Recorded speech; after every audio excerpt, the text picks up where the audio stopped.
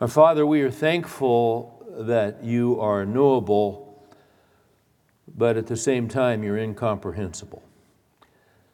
If we could completely comprehend you and your ways, you would not be much of a God. I think of that passage in Proverbs 16. It says, "The Lord has made everything for its own purpose, even the wicked for the day of evil." Now, we don't get that. That just doesn't sync with us. And we know you're not the author of evil, but you somehow use evil. And evil happens to Christians. We've had guys this week that have interacted with evil, and it's affected them. Or in the last year. And we puzzle and we wonder and how can this be? How can this be? But we are encouraged when we read through your whole word and we get glimmers and we get hints, even with our limited understanding. Evil happened to Joseph. You could have stopped him being sold into slavery, but you didn't. He had to wonder about that. Of course he did. He was just a 17-year-old kid. And out of nowhere, all of his dreams and hopes and plans were absolutely crushed. And as far as he knew, he would never recover. He would never get his life back. But years and years later, after you had providentially worked, he said to his brothers who had done the evil, he said, "You intended it for evil, but God intended it for good, to bring about this present result." Somehow, Lord, Romans 8:28 is ever, ever true and is never compromised. And we know that God works all things for good to those who are called according to his purpose. That's an amazing thing. That is an amazing thing, that you can take the evil that hits us. Sometimes it's evil of our own making. Sometimes it's evil from others. But you can take that, the worst things that have ever happened to us, and you turn it for good. Now, some of us are waiting for that to happen. Some of us are seeing glimmers of that starting to happen. Some of us have lived long enough, and the evil event was so long ago that we're already seeing the good that has come out of what we thought was, well, no good could possibly come out of. We say all these things, Lord, to remind ourselves that you can be trusted in every event, in every stage of life. You can be trusted because you are trustworthy. You've never lied. You've never misled. You've never broken a promise. That's the basis of our faith. We trust that what you have said to us is true.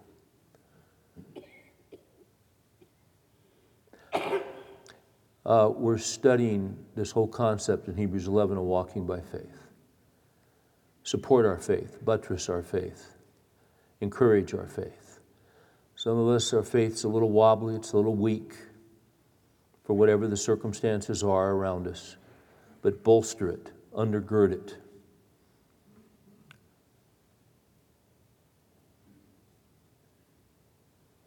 Send in the Calvary to help our faith. And help us tonight to fix our eyes on Jesus, who is the author and finisher of our faith.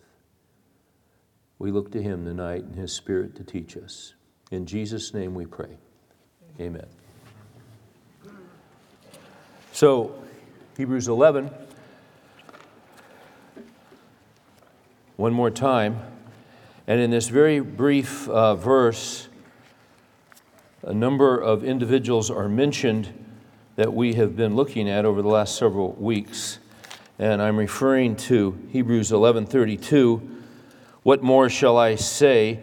For time will fail me if I tell of Gideon, Barak, Samson, Jephthah of David and Samuel, and the prophets.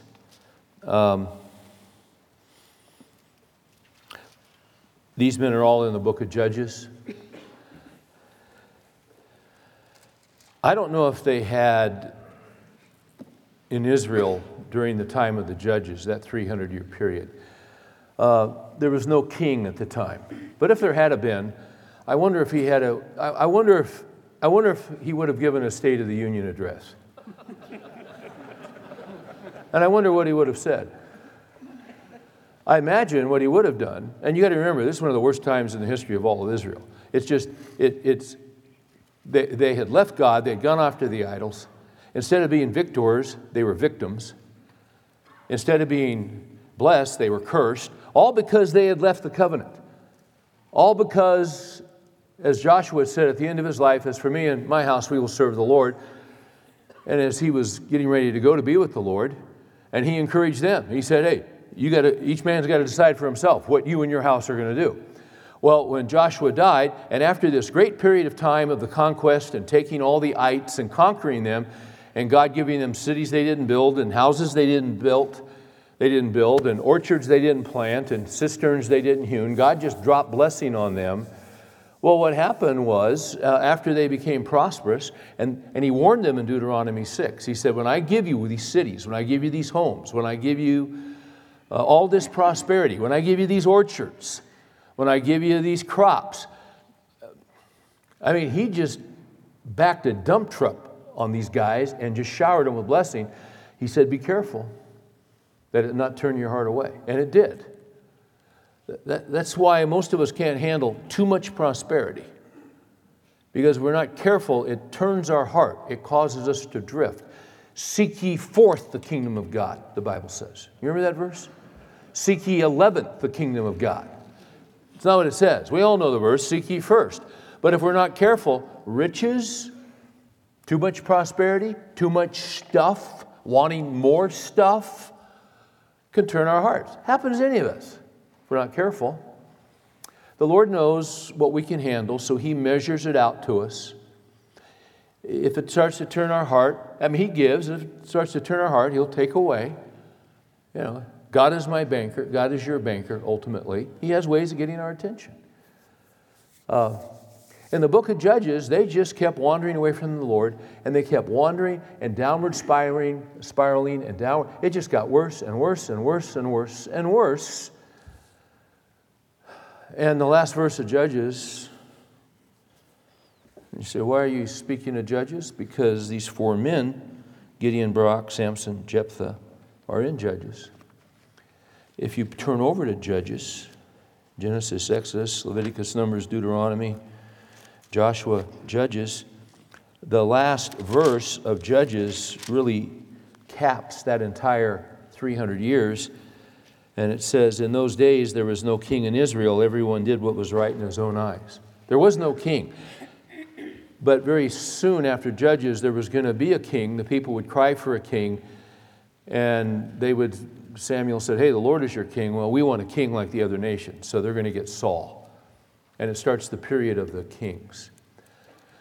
But if there had been a king in the book of Judges, and he had given a State of the Union address, what would he have said? I think I know what he would have said. He would have gotten up and he would have said, the State of the Union is strong. Because that's what they always say. At least they've said it since Reagan first said it. Joe Carter has written an article, Why is the State of the Union always strong? And he's gone back to all the State of the Union addresses since 1913. And they didn't say strong until Reagan first said it in 83. In 49, Truman said the State of the Union is good. In 65, Lyndon Johnson said the State of the Union depends in large measure upon the state of the world. In 68, Johnson said the State of the Union is we're challenged. Nixon said in 73 the State of the Union is sound and full of promise. In 75, Jerry Ford said the State of the Union is not good. Well, thanks for telling me the truth, man. Appreciate it. And in 76, Ford said, it's better, but in many ways, a lot better, but still not good enough. Okay, I'll buy that. In 80, Carter says it depends on the state of the world. And in 1981, he went back to sound. I could say some things. I'm not commenting here. And then in 83, Reagan said the State of the Union is strong, but the economy is troubled. If you remember, back then it was. In 84, he says it's much improved. From then on, pretty much every president said the State of the Union is strong. It's strong. In 90, Bush 1 said it's sound and strong. 94, Clinton said it's growing stronger, but it must be stronger still. In 2000, Clinton said it's stronger than it has ever been.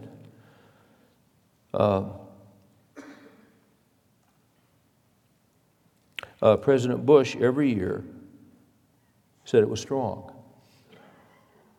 In 4 and 5, he said it's confident and strong. Obama said in 2009 it's stronger than before. I didn't watch the address last night, but apparently he said we can say with renewed confidence that the state of our union is stronger. It's weaker. It's weaker. It doesn't matter what they say. What matters is what is reality. And there was no king in the book of Judges, but if a king had have gotten up and said, at any point during the State of the Union, during the 300-year period of time of the Judges, especially during the time of Samson, who we're going to look at tonight, if he had gotten up and said the State of the Union is strong, he would have been lying through his teeth, because it was getting worse and worse and worse and worse and worse and worse, just as we are. In many ways, when you look at the book of Judges and what was going on, and how they had left their biblical foundations, and you can only leave biblical foundations for so long before you start spinning off into lawlessness and into violence and into chaos. You can only abandon the truth of God for so long. And then there's a price to be paid. You can only live off the spiritual capital of the past for so long. And then you run out of capital. Well, that's where we are. I was watching a few days ago, I watched a video of Francis Schaeffer speaking in 1982. And the last book that Dr. Schaeffer wrote, he was a Christian philosopher, apologist, started L'Abri Fellowship in Switzerland. He was called the apostle to the intellectuals. Schaeffer really made a lasting impact. And in 1982, this clip that I watched on YouTube, in 1982, he was talking about our country and the fundamental shift that had taken place in our country. And he said, when you go back to the founding fathers, and you know, guys, there's a reason people came to America. Now, we weren't perfect. Of course we weren't. We had people come to this country because they were enslaved. But, and it was Christians who fought that and attempted to, for years and years and years, to deal with that and to get it taken care of. Anyway, we're not saying we were perfect, but every nation has laws, and your laws come from somewhere. The laws in Saudi Arabia come from the Quran. The laws in this country came from the Bible. And that's why if you go to Washington, D.C., you see Scripture everywhere in Washington, D.C. Everywhere. Supreme Court, you got the 10 Commandments chiseled in marble. That's got to drive them nuts. But it's everywhere, because laws come from somewhere. And what Francis Schaeffer was saying, we've had a fundamental shift. He said, you go back to the foundations of this country. And by the way, why did people want to come to this country? How come nobody on your street is picking up and moving to Cuba this week? Because Cuba has a different foundation. And I heard today, supposedly we're going to pull guys out of Afghanistan now. And some of the Afghan people apparently are upset at that because they're afraid they're going to lose whatever stability is there, which is understandable. I don't know too many people that are picking up and moving to Afghanistan now, or in 2 years, or in 5 years. Why? Because they have a different foundation than we do. And what Schaeffer was saying, if you go back to the foundational documents of this country, why was there liberty? Why was there justice? Why did people want to make great sacrifice to get here and get their kids here? Because there was opportunity that was here that was nowhere else. Why? Because of how we were structured. Primarily, we were structured off principles out of the Scriptures. Okay, that was our foundation. And Schaeffer said, if you go back and look at the founders, all of them weren't Christians. Many of them were. And then, of course, we have to say, as they always say, yeah, but many of them were deists. Some were deists. Jefferson was. Franklin was. But even deists believed in a creator. And as a result of believing in a creator who is higher than us, the deists believed that he sort of made the clock and wound it and then left it alone and was not involved in the daily affairs, which is not right. Because he upholds all things by the word of his power. He providentially is involved in every detail from the beginning to the end. That's the providence of God. Okay. But even the deists believed in a creator. And our documents say that we have been endowed by our creator with inalienable rights. So the idea was that we have certain rights, but where did we get the rights? We got them from our Creator God. So there was a theistic God who was the basis. He was the God who gave the law. He was the God who is the Creator. And because He created us in the image of God, male and female, He created them, we have inherent worth and dignity. So you respect that in other people. So it doesn't matter if you come from wherever you come. You know, we didn't have the system that they had in Europe or in Britain and the class system and all that, apart from slavery, you know, because we had our flaws. Okay. You get what I'm saying. But what Schaeffer was saying in 82 was, he said there's been an earthquake. And what's happened is, instead of theism, Godism as the basis for our country and for our government. And by the way, the three branches of government come out of the book of Isaiah. See, it's all tied into the Scriptures.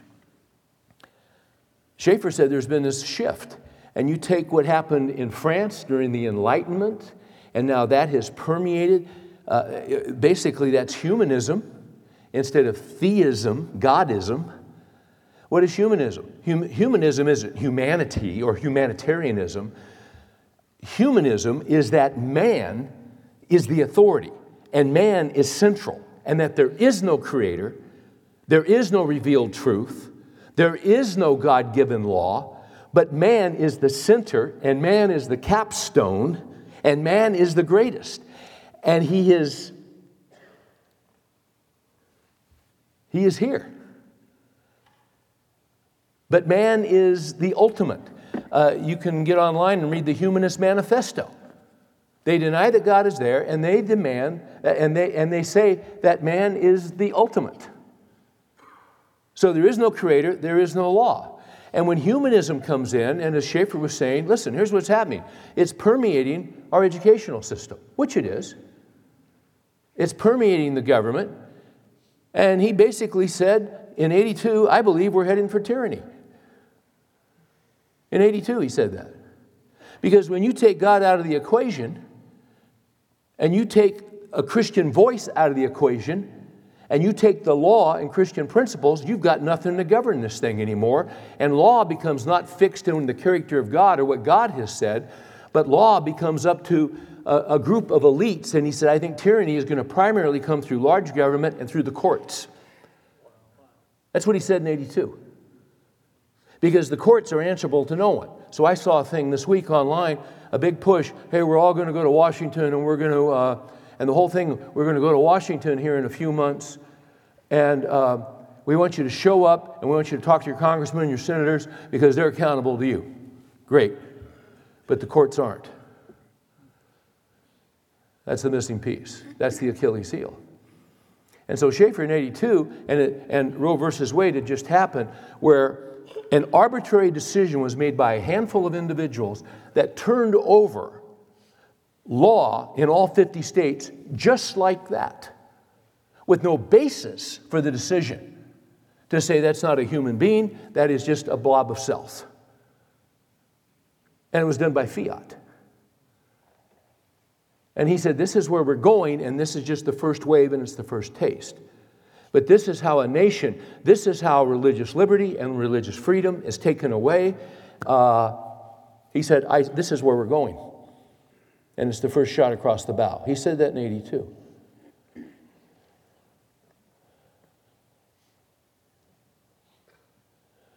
Now, that's kind of what was happening in the book of Judges. Every man did what was right in his own eyes. So it was a time of lawlessness. So what Schaeffer was saying is, he says, here's what you're going to see, and we're seeing it 31 years later. That decisions are going to be made on a Supreme Court, and instead of looking at law, this is what he said in 82. He says judges are going to start making law. And this is what we're watching. In fact, if they want to pass your law, and your law is not written so that they can pass it, they will rewrite it for you.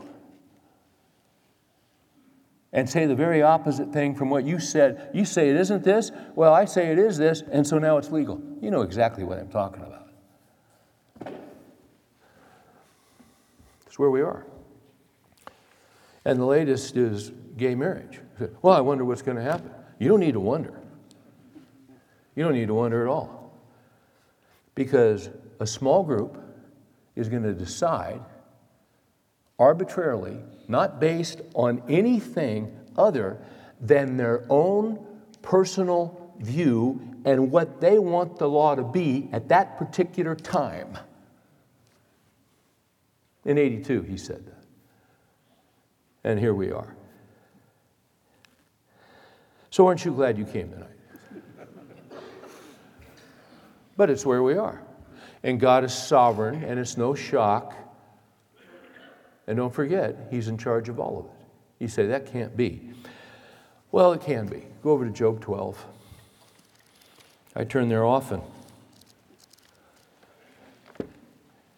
He said, this is just incredible. Well, it's what happens. It's what happened in the book of Judges. You leave God, you leave His truth, and society falls apart. It's Romans 1:18 to the end of the chapter. So if you look at Job chapter 12, verse 23, what does it say? He makes the nations great, then destroys them. He enlarges the nations, then He leads them away. Watch this. He deprives of intelligence the chiefs of the earth's people and makes them wander in a pathless waste. They grope in darkness with no light, and He makes them stagger like a drunken man. Does that not describe the leadership of this country? Absolutely it does.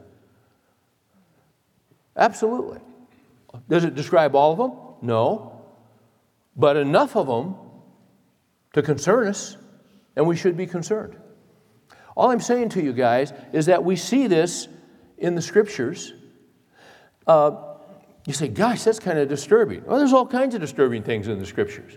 You read the passage in Revelation, and those who have been martyred for Christ are crying out to the Lord, when are you going to avenge our souls? And the Lord says, it's not time to avenge you yet, because I have others who are yet to be martyred.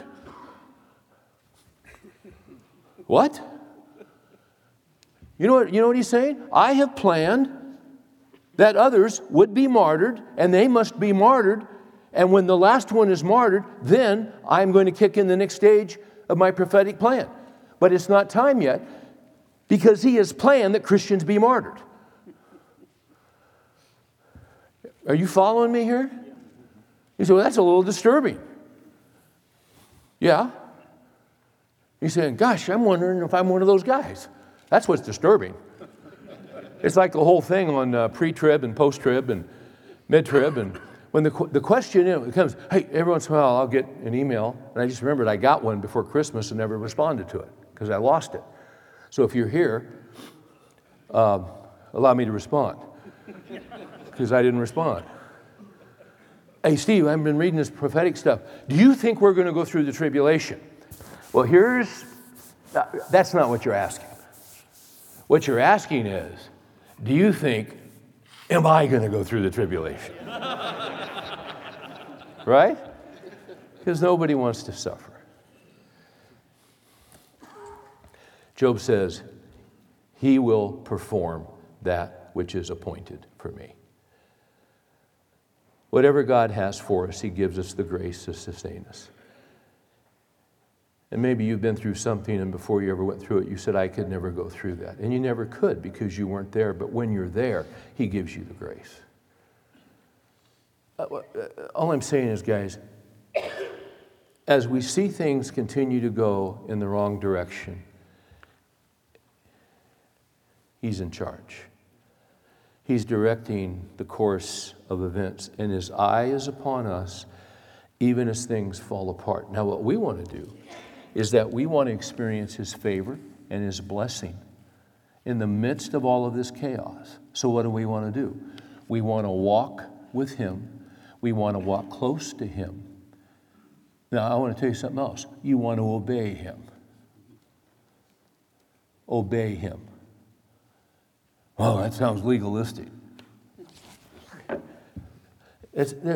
Jesus said, if you love me, you'll what?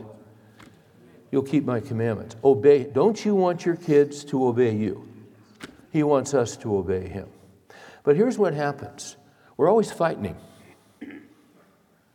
Sometimes we spend the best years of our lives fighting God because we just don't want to do what He says. And then what He's got to do is He's got to let us go our course and train wreck our lives and wind up in a ditch, and then in desperation we call out to Him, and what does He do? He reaches down and He resurrects us. Okay, you done with this foolishness? Is that enough? Or you want to go your own way some more? Okay, I surrender. That's where that song, I Surrender All, came from. I'm in. That's the best day of your life when you're in. Now He can start using you and putting you back together. Greg Lucas wrote this, and I want to read it to you. It's worth listening to. Greg Lucas, I read this week on his blog. He said, I got into a fist fight last week. I suppose you could call it a fist fight. I got hit about 10 to 12 times without landing a single punch myself. It's been a while since I've been in a fight. As a police officer, I probably get into more fights than the average middle-aged man. But at 46, my reflexes are not what they used to be. So I got a little beat up. He was off duty. It all started when I attempted to make a man do something I thought he should do. I grabbed his shirt sleeve, directed him in the direction I wanted him to go. I'm usually pretty good at directing people. Apparently, he was not having the best day, and this was not the direction he wanted to go. So he responded by taking a swing at me. I managed to duck the first blow and easily redirect his momentum, moving him through the open door of my pickup truck where he landed square on his back in the front seat. With his back to the seat, he reached for anything he could throw in my direction to keep me away from him, which happened to be a set of car keys, a water bottle, and an ESV study Bible. The keys missed my head by a couple of inches, and I managed to dodge the water bottle, but the Bible hit me right in the chest. An out-of-context illustration of Hebrews 4:12. As he searched the cab of my truck for something else to launch at me, I took advantage of the distraction and rushed forward through the doorway. He caught me with an up kick to my midsection, but I managed to grab both his legs and pin them to the dash. My tunnel vision focus on his legs left his hands unsecure, and I was met with 5 or 6 quick strikes to the back of my head with his fist, followed by several scratches to my scalp and face from his fingernails. And believe it or not, my mind instinctively went back to a basic rule from my initial police training: watch the hands. Hands kill. If you control the hands, you control the fight. So I abandoned his legs, latched onto his wrist, pushing his fist into his chest, while simultaneously wrapping my leg around his ankles to control his feet. His explosive strength and speed humbled my aging muscles and slower reflexes. But at least I was now in control of the situation, or so I thought. About the time I was catching my breath and making a new game plan, I felt a sharp, vice-like lock on my forearm, looked up to see the man clenching his teeth down on my jacket sleeve. My jacket was thick enough to keep the bite from penetrating skin, but the initial shock of the pain made me instinctively react. Still holding his wrist, I broke away from the bite, lodged my elbow and forearm under his chin, forcing his head back, his mouth closed, and averting any possible head-butting or biting retaliation. You think you've got a tough job. The only offense he had left was to spit in my direction, which he did several times between primal screams of violent anger. I took the spit. It was better than the alternative. Turning my face to avoid most of the projectile spray, I just happened to glance on the back seat of the truck where I saw my wife, daughter, and teenage son, because he's off duty.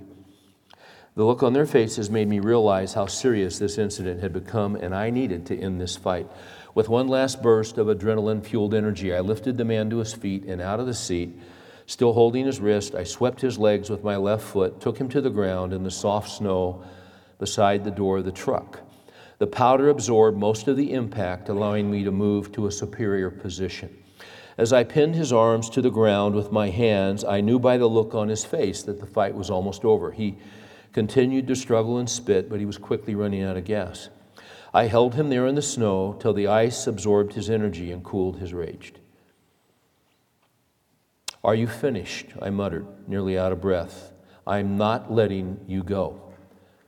He struggled one last time and then finally nodded his head in surrender. I slowly but cautiously helped him to his feet, and I dusted the snow from his back. The fight was over. I loaded him into the truck and continued on to our destination.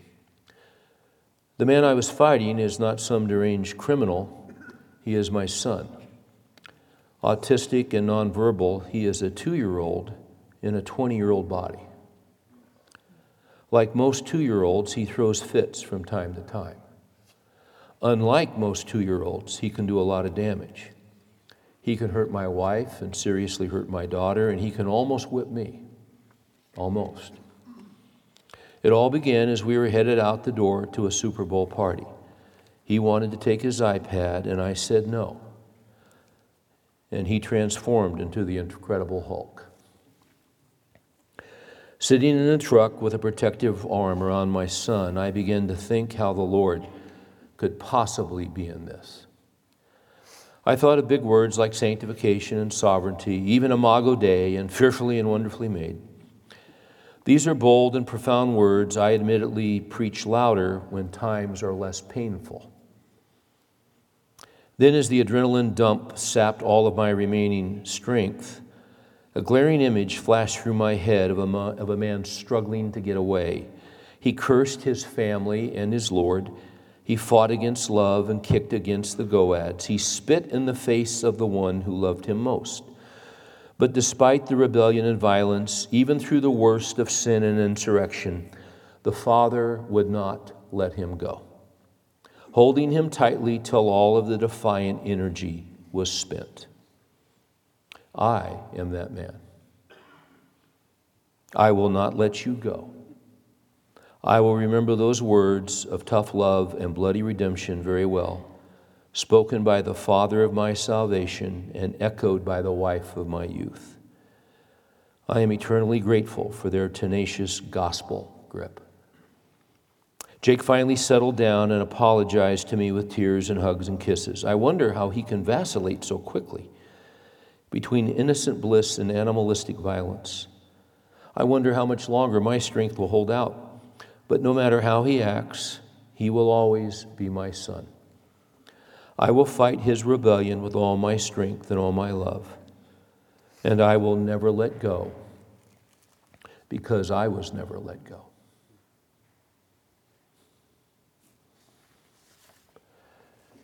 Now that's Samson. Most of us know some about Samson. Samson spent the best years of his life, wasting his life, fighting against God. When you look at the life of Samson, and he's in God's Hall of Faith. You say he spent most of his life fighting against God and resisting God? Absolutely he did. But he's in God's Hall of Faith. Because once again, he lived in a time of such spiritual darkness that it was a period of no faith.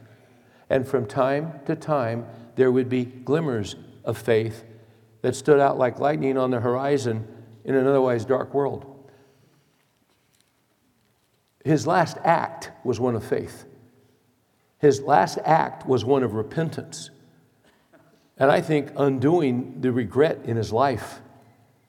I'm getting ahead of myself. Samson is an interesting guy. Last week we looked at his parents. We looked at the fact that they could not have children, and then the angel of the Lord shows up and says, you're going to have a son. He's going to be a Nazirite. He is set apart for me. He has a calling on his life from me. The Nazirite vow normally was a voluntary vow that a man or a woman could take. When you took a Nazirite vow, you set yourself apart to the Lord for a particular season of time. And during that season of time, there were 3 pledges. You would drink no wine. People normally drank wine because water could not be trusted, and wine had some alcohol content that helped fight disease. But you would drink no wine. You would not touch a dead body of any type, was the second thing. And you would never put a razor to your hair.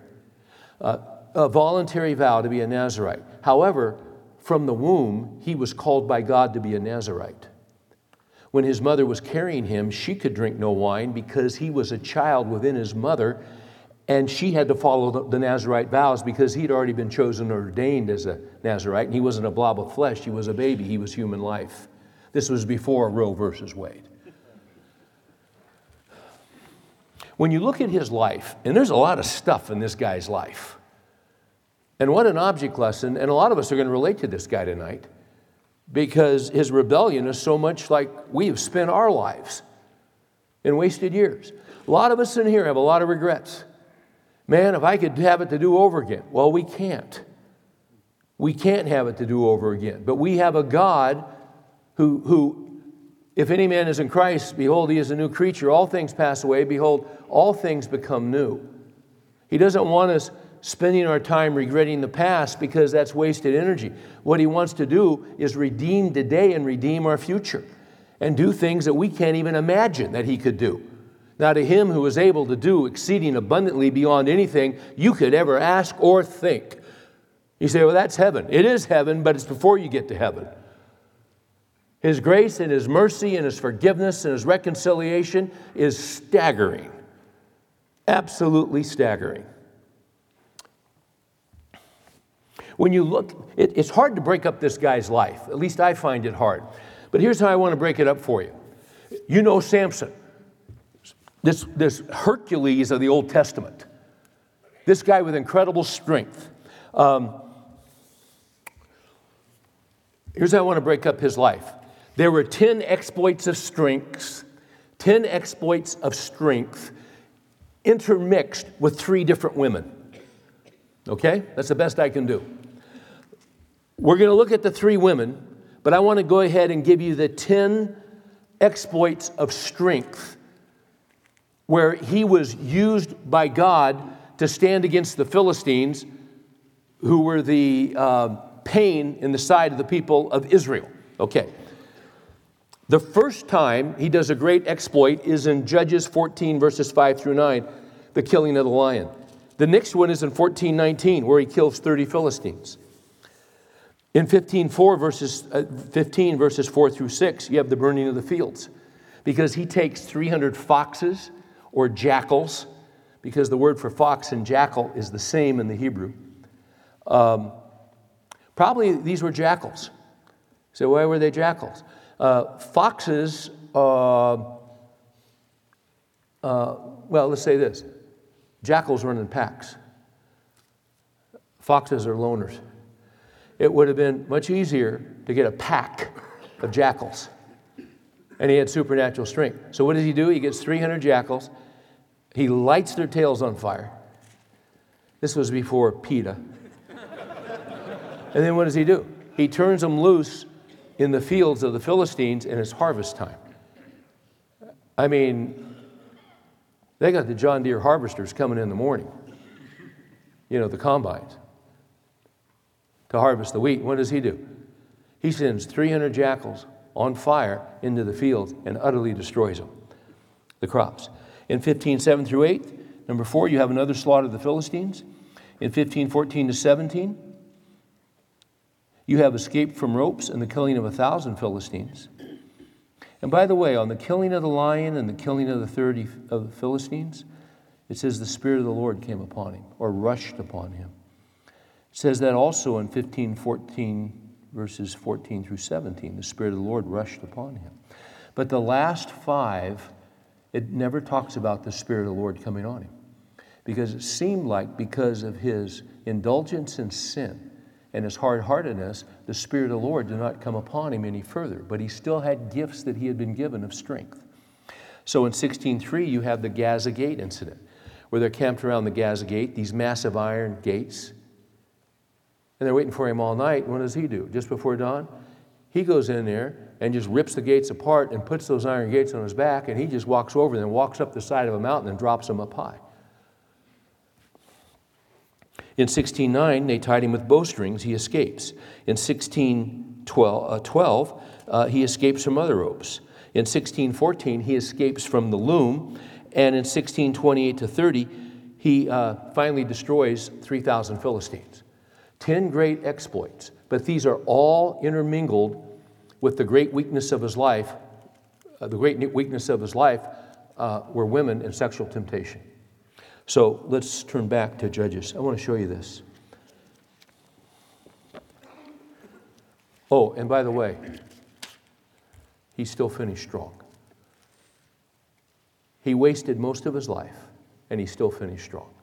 When I look at this guy, here's what we're going to see. I see a guy who relied on his God-given gifts without giving glory to God, pretty much. What gifts do you have? What are you good at? When you've taken those aptitude tests in school, they say, oh, you're good at math, or you're good with people, or you'd be a great salesman. Or those are aptitudes. Those are strengths. Where did you get those? God gave them to you. Are you a great athlete? Were you a great athlete? Oh, then you were given great hand-eye coordination. Oh, where'd you get that? So don't go like this when you do something. It was a gift. God gave it to you. Give glory to God. What have you been given that you did not receive? He relied on his God-given gifts without giving glory to God. Here was a man who was controlled by his passions. He neglected his calling. He wasted his years. His outer man was strong, but the inner man was hollow, and he still finished strong. That's amazing. He finished strong, although his whole life was pretty much a train wreck. All right, now let's start in Judges 14. Then Samson went down to Timnah and saw a woman in Timnah, one of the daughters of the Philistines. Now, the problem with this is that the Philistines were foreigners, and God specifically said in his word in Exodus 34:16 that you cannot marry a foreign woman. Did this guy know that? Absolutely. So what does he do? Verse 2. He came back and told his father and mother, I saw a woman in Timnah, one of the daughters of the Philistines. Now, therefore, get her for me as a wife. He's been given all these gifts by God. He's been given the law of God. And what does he do? He doesn't care. And here's the reason he didn't care. Verse 3, his dad says and his mom say, is there no woman among the daughters of your relatives or among our people that you can go to take a wife except from the uncircumcised Philistines? Samson said to his father, get her for me, for she looks good to me. You know what that literally means in Hebrew? If you have a New American Standard, you'll see it in the margin. Get her for me because she is right in my eyes. In other words, she pleases my eyes. She looks good to me. What's interesting is that he says she is right in my eyes, but Deuteronomy 6:18 talks about the eyes of the Lord. He didn't care about that. He's just thinking about himself. So you got to watch your eyes. You got to watch the eye gate. This is where we go down sexually in temptation. It's like I was talking about. You know, I'm looking to see if the Rangers got any free agents today, and I get on that website, and all I see is the, what do they call that? The no swimsuit issue. That's all I see. And there's this chick standing there, I mean, the big banner, and I'm looking for the Rangers, and then underneath there's 3 more, and then to the side, there's about 5 more just, shot, this whole thing. And I'm looking for free agents. Oh, and it says, vote for Rookie of the Year. This is unbelievable. And they're all attractive to the eye. You see, the Flamingos had a hit back in the 50s. Some of you guys remember this. Some of you guys have never heard of the Flamingos. There was a song that said, I only have eyes for you. Are the stars out tonight? It would start off, shabab, shabab. I forgot that. You guys remember that song? Shabab, shabab?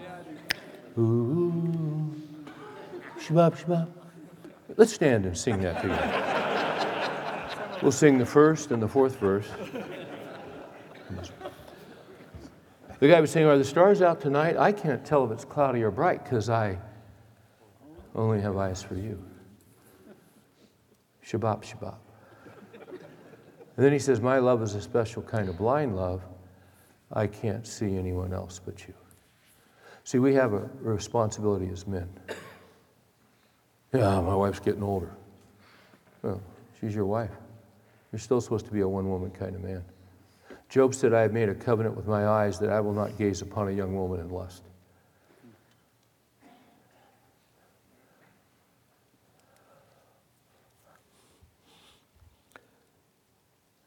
She is right in my eyes. If you're married to her, no one else is right in your eyes. Nobody else. So you learn to look away. You train yourself by the power of the Holy Spirit. You go against your natural reaction and you look away. And you don't do that overnight. You don't jump in the Christian microwave and push 2 minutes and 30 seconds for sexual purity. Hey! I don't look at chicks. No, you deal with it your whole life. Get her, she looks good to me.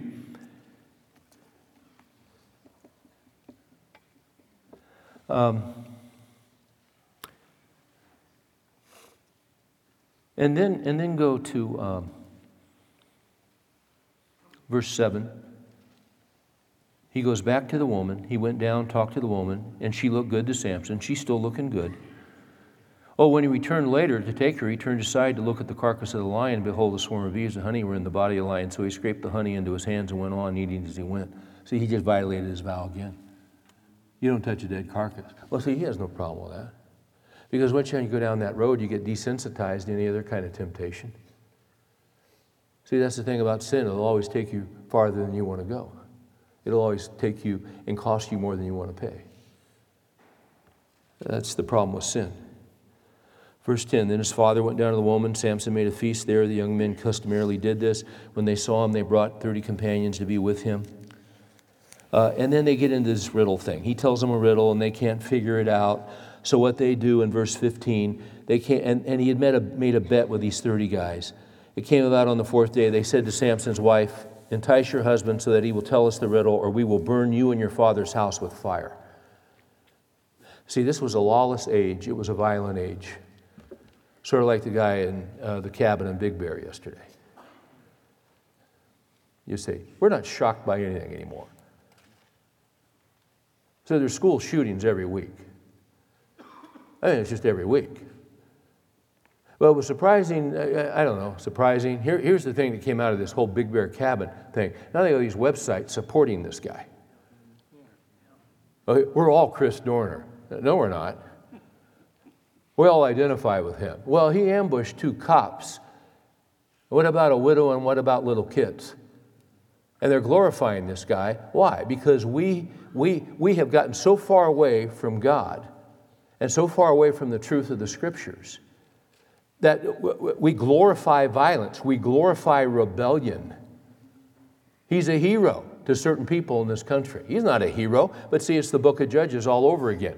There was no king in the land. Every man does what's right in his own eyes. And when there is no law, when there is no God, God says you take a human life and you pay with human life. Oh, well, we can't do that. Justice should be swift. It teaches a lesson. Well, don't judge me. Well, you're going to get judged. We're all going to get judged. Unless you're in Christ. There's going to be a white throne judgment. Okay. Shall not the judge of the earth do what is right? Yes, he will. Vengeance is mine, saith the Lord.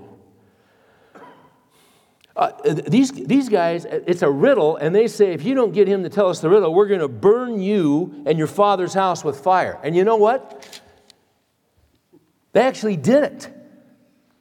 That's how far gone this culture was. If you look in 15, verse 6, so the Philistines came up and burned her and her father with fire. They burned them alive.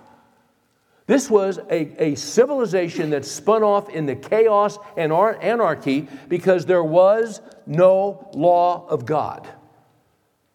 That's what happens when you depart from God and His Word.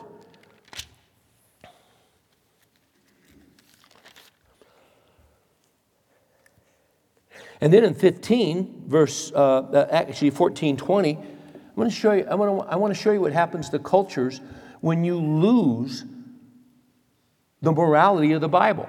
In 14:20, Samson's wife was given to his companion who had been his friend. So Samson leaves, and the father gave his wife, in some translations say, to his companion who had been his best man. What? Well, he's gone. Here, you take her. And then notice this. Samson comes back in 15:1. After a while, in the time of wheat harvest, Samson visited his wife with a young goat, said, I will go into my wife in a room. Her father did not let him enter. Her father said, I really thought you hated her intensely, so I gave her to your companion. Is not her younger sister more beautiful than she? Please, let her be yours instead, because the Supreme Court says it's okay. He didn't say that. But see, apparently there was no law, and he was making his own law arbitrarily. And what about his young? He's just giving these women away like they're worthless, yet they're both made in the image of God. But when you lose the truth of God, people get hurt. And society goes crazy. Okay.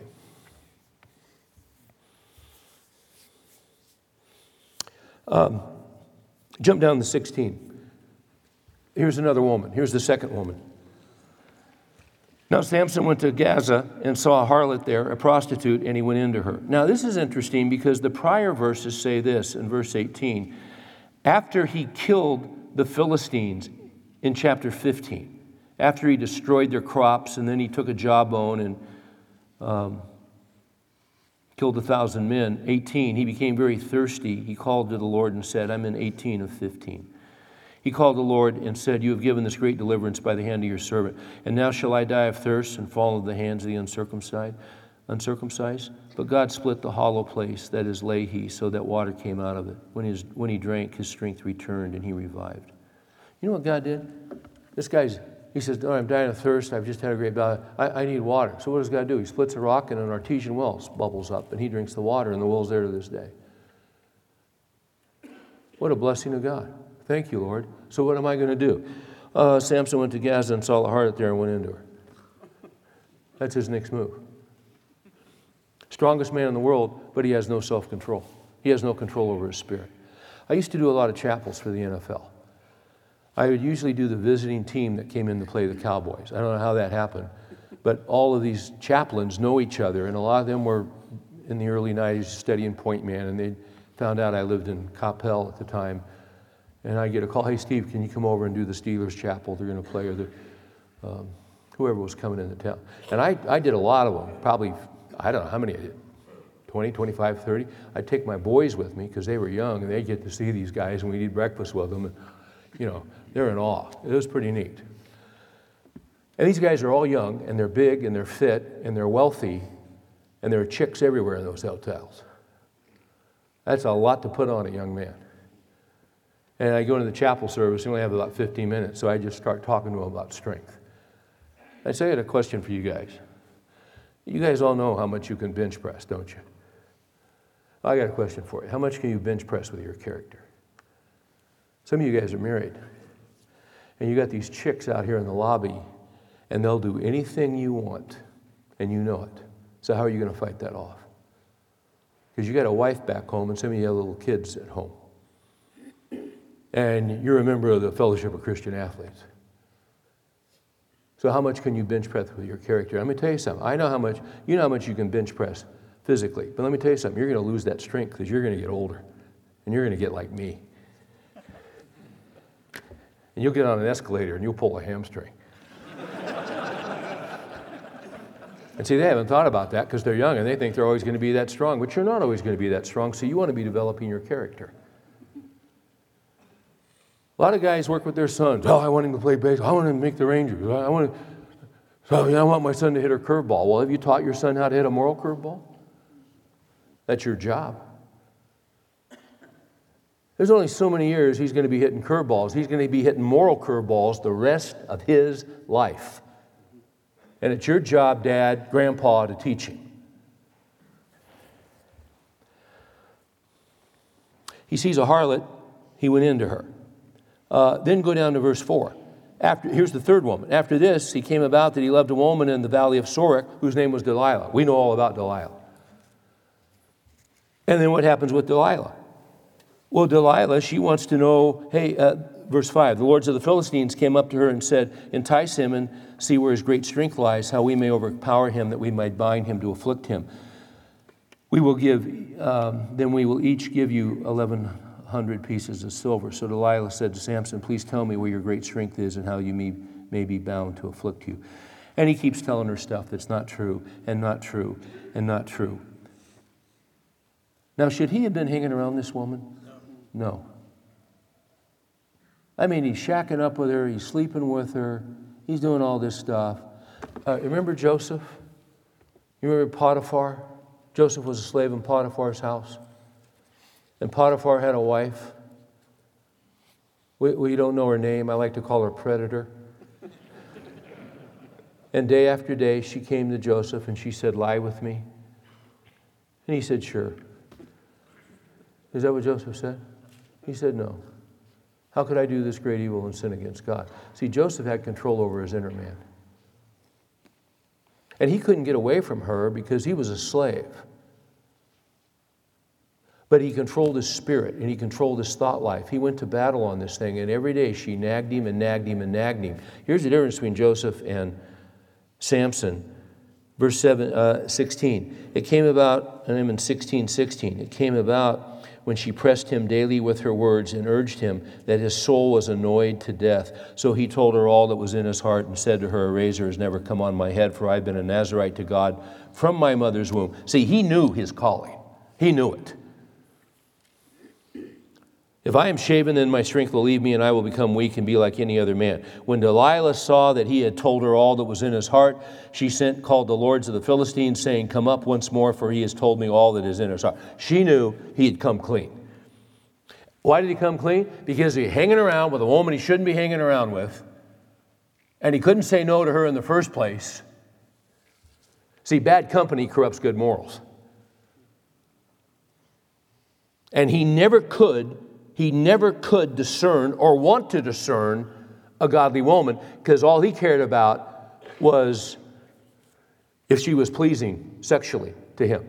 No thought of character, no thought of marriage, no thought of parenting children, just absolutely sheer sexual temptation and lust.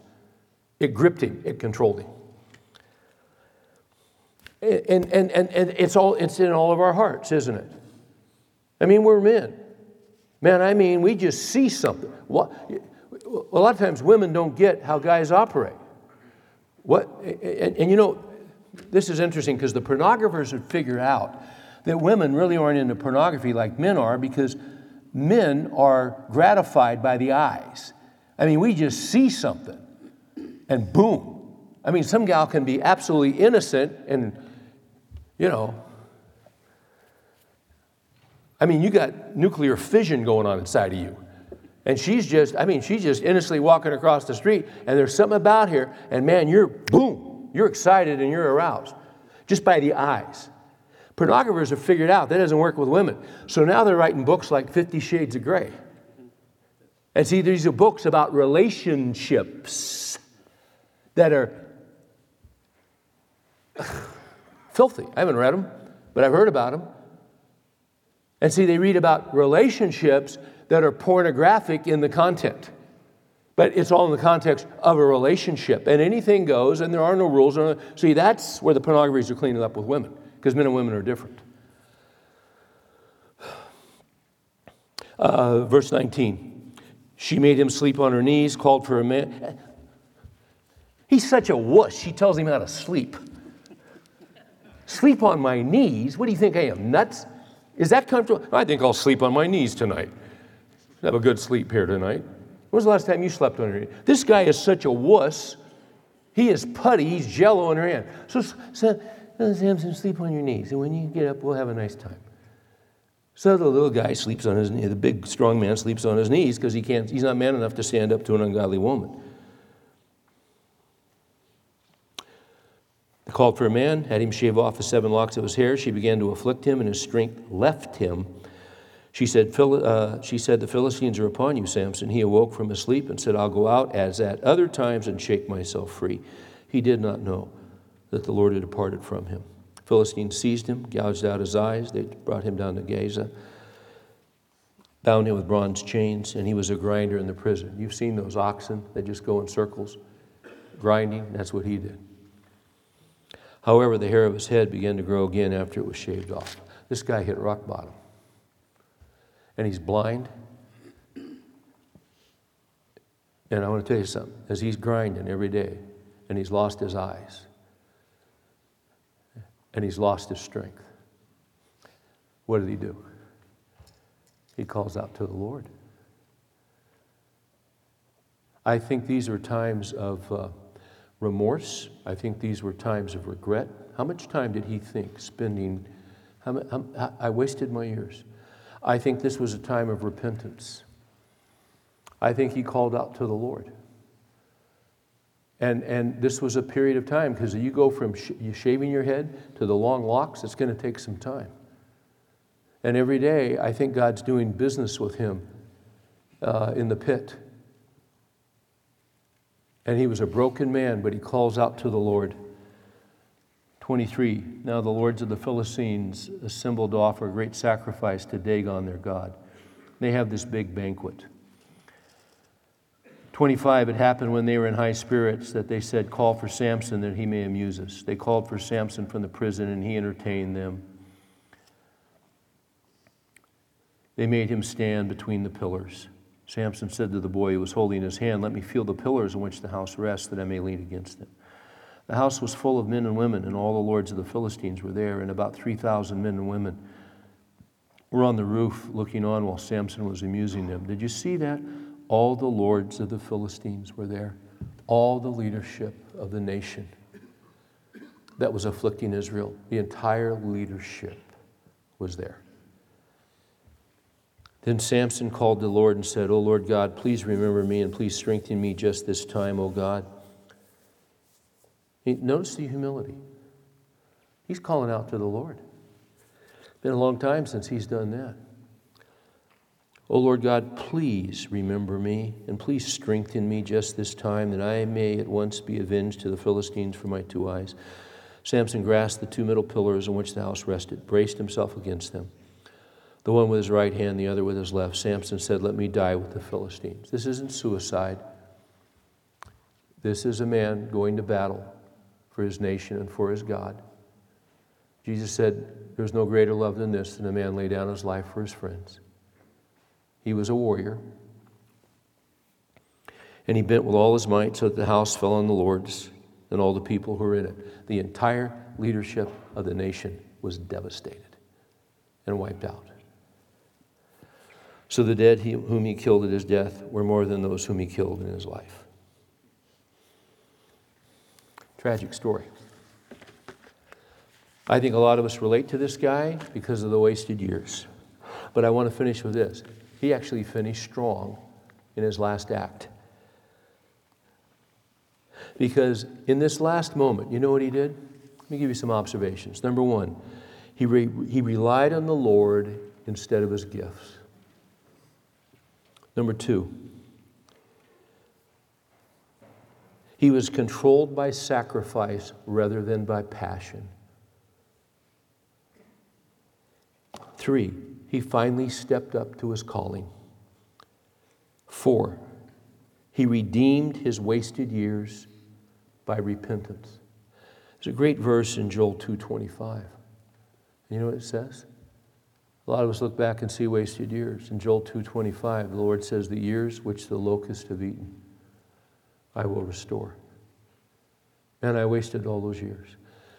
Martin Lloyd-Jones said one time that if you've lost 10 years of crops, God is such a great God that He can give you 10 years of harvest in 1 year. He can do it. He can do it relationally. He can do it with broken relationships. So, man, I've broken trust. Every guy in here has broken trust.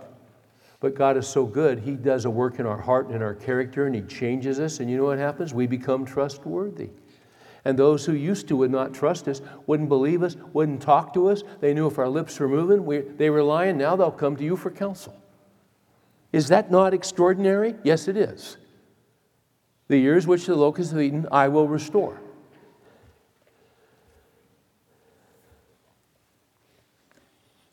His outer man was blind, but his inner man was trusting in the Lord. And quite frankly, his greatest failure led to his greatest victory.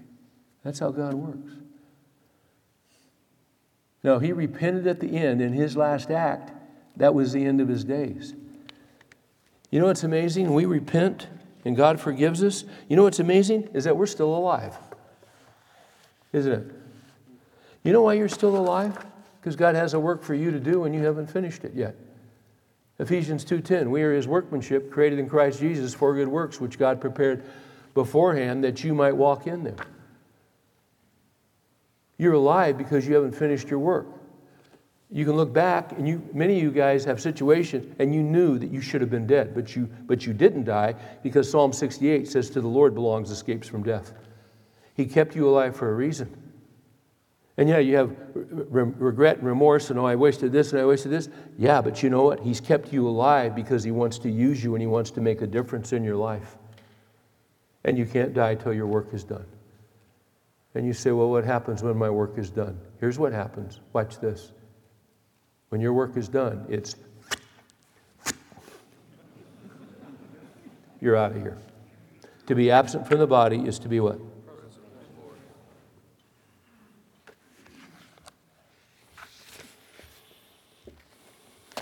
What I'm saying is, we're like Samson. We've spent so much time fighting our Father, all of us. But He's the God who will not let us go. That's grace. That's mercy. Well, Steve, I still sin. Yeah, I know. So do I. But no one can snatch you out of the Father's hand. What a message. What a truth. What a hope. What a future. What a God. We praise Your name, our Father, for sending Jesus to die in our place. You don't want us focused on the past, because if we go back there, we'll just paralyze ourselves right now. Was it Robert Murray McChain who said, for every 10 looks, you take it yourself? We look at ourselves all the time, our screw-ups, our foul-ups, our miss-ups, our stupid moves. He said, for every 10 looks, you take it yourself. Actually, I reversed it. For every 1 look, you take it yourself. Take 10 looks at Jesus. Help us to keep looking unto Jesus, who takes us from shame to fame. He is the author and finisher of our faith. In His name we pray. Amen.